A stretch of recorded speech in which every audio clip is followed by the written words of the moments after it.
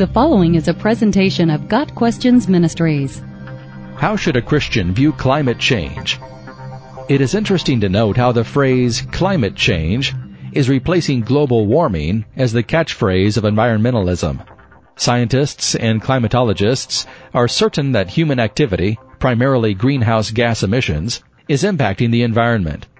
What they are not certain about is precisely what the impact will be. A couple of decades ago, global cooling was the fear, with warnings of a new ice age being the primary scare tactic. While most climatologists today believe that global warming is the primary risk, uncertainty has led to climate change being used as a less specific warning. Essentially, the climate change message is this: greenhouse gas emissions are damaging the environment, and while we are not certain what the effect will be, we know it will be bad. Climatologists, ecologists, geologists, etc. are unanimous in recognizing that the Earth has gone through significant temperature and climate changes in the past. Despite the fact that these climate changes were obviously not caused by human activity, these same scientists are convinced that human activity is the primary cause of climate change today. Why? There seem to be three primary motivations. First, some truly and fully believe the greenhouse gas emissions are causing climate change. They honestly examine the data and come to that conclusion.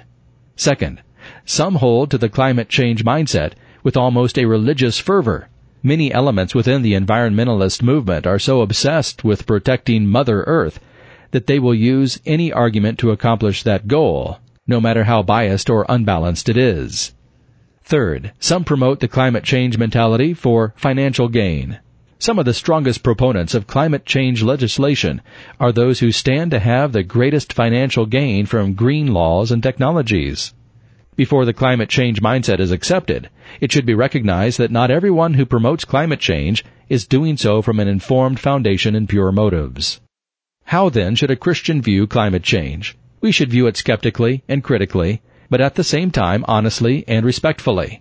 Most importantly, though, Christians should look at climate change biblically. What does the Bible say about climate change? Not much. Likely, the closest biblical examples of what could be considered climate change would be the end times disasters prophesied in Revelation chapters 6 through 18. Yet these prophecies have nothing to do with greenhouse gas emissions. Rather, they are the result of the wrath of God, pouring out justice on an increasingly wicked world.